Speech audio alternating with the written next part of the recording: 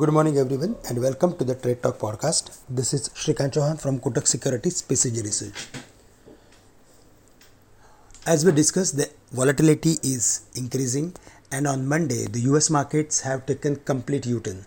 The US 10-year bond yield tumbled to the levels of 3.64, and the dollar index remained below the level of 112. Asian markets are trading with mixed flows, but US stock futures and Singapore Nifty are in the green. Singapore Nifty is trading nearly 250 points higher. Technically, the market has formed an inside body formation at the bottom of the recent sell-off, which would act as a bullish reversal formation for the broader market if, based on it, Nifty crosses the highest point of the trading range, which is at 17,250. On the other side, 16,600 will remain crucial support for the market. Below that, the Nifty can fall further.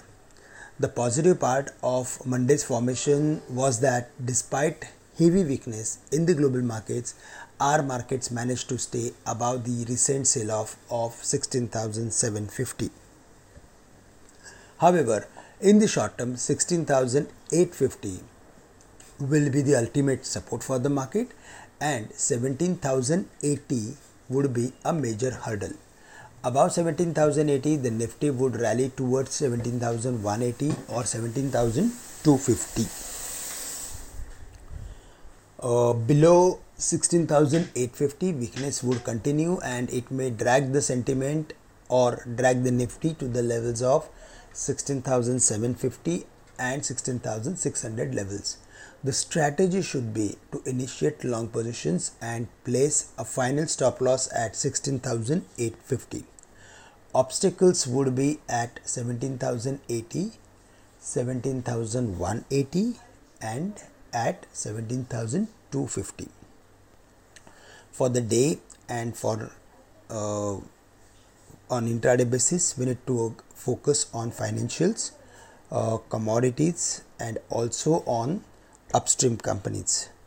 Auto companies should do well, but there we need to be more and more selective. But broadly, it is better to avoid for the time being FMCG and auto companies with a trading perspective. Try to focus more on the financials and more on the commodities in today's date. That's all from my side. With this, I am ending today's morning podcast. Thank you very much for listening me and have a great day to all of you.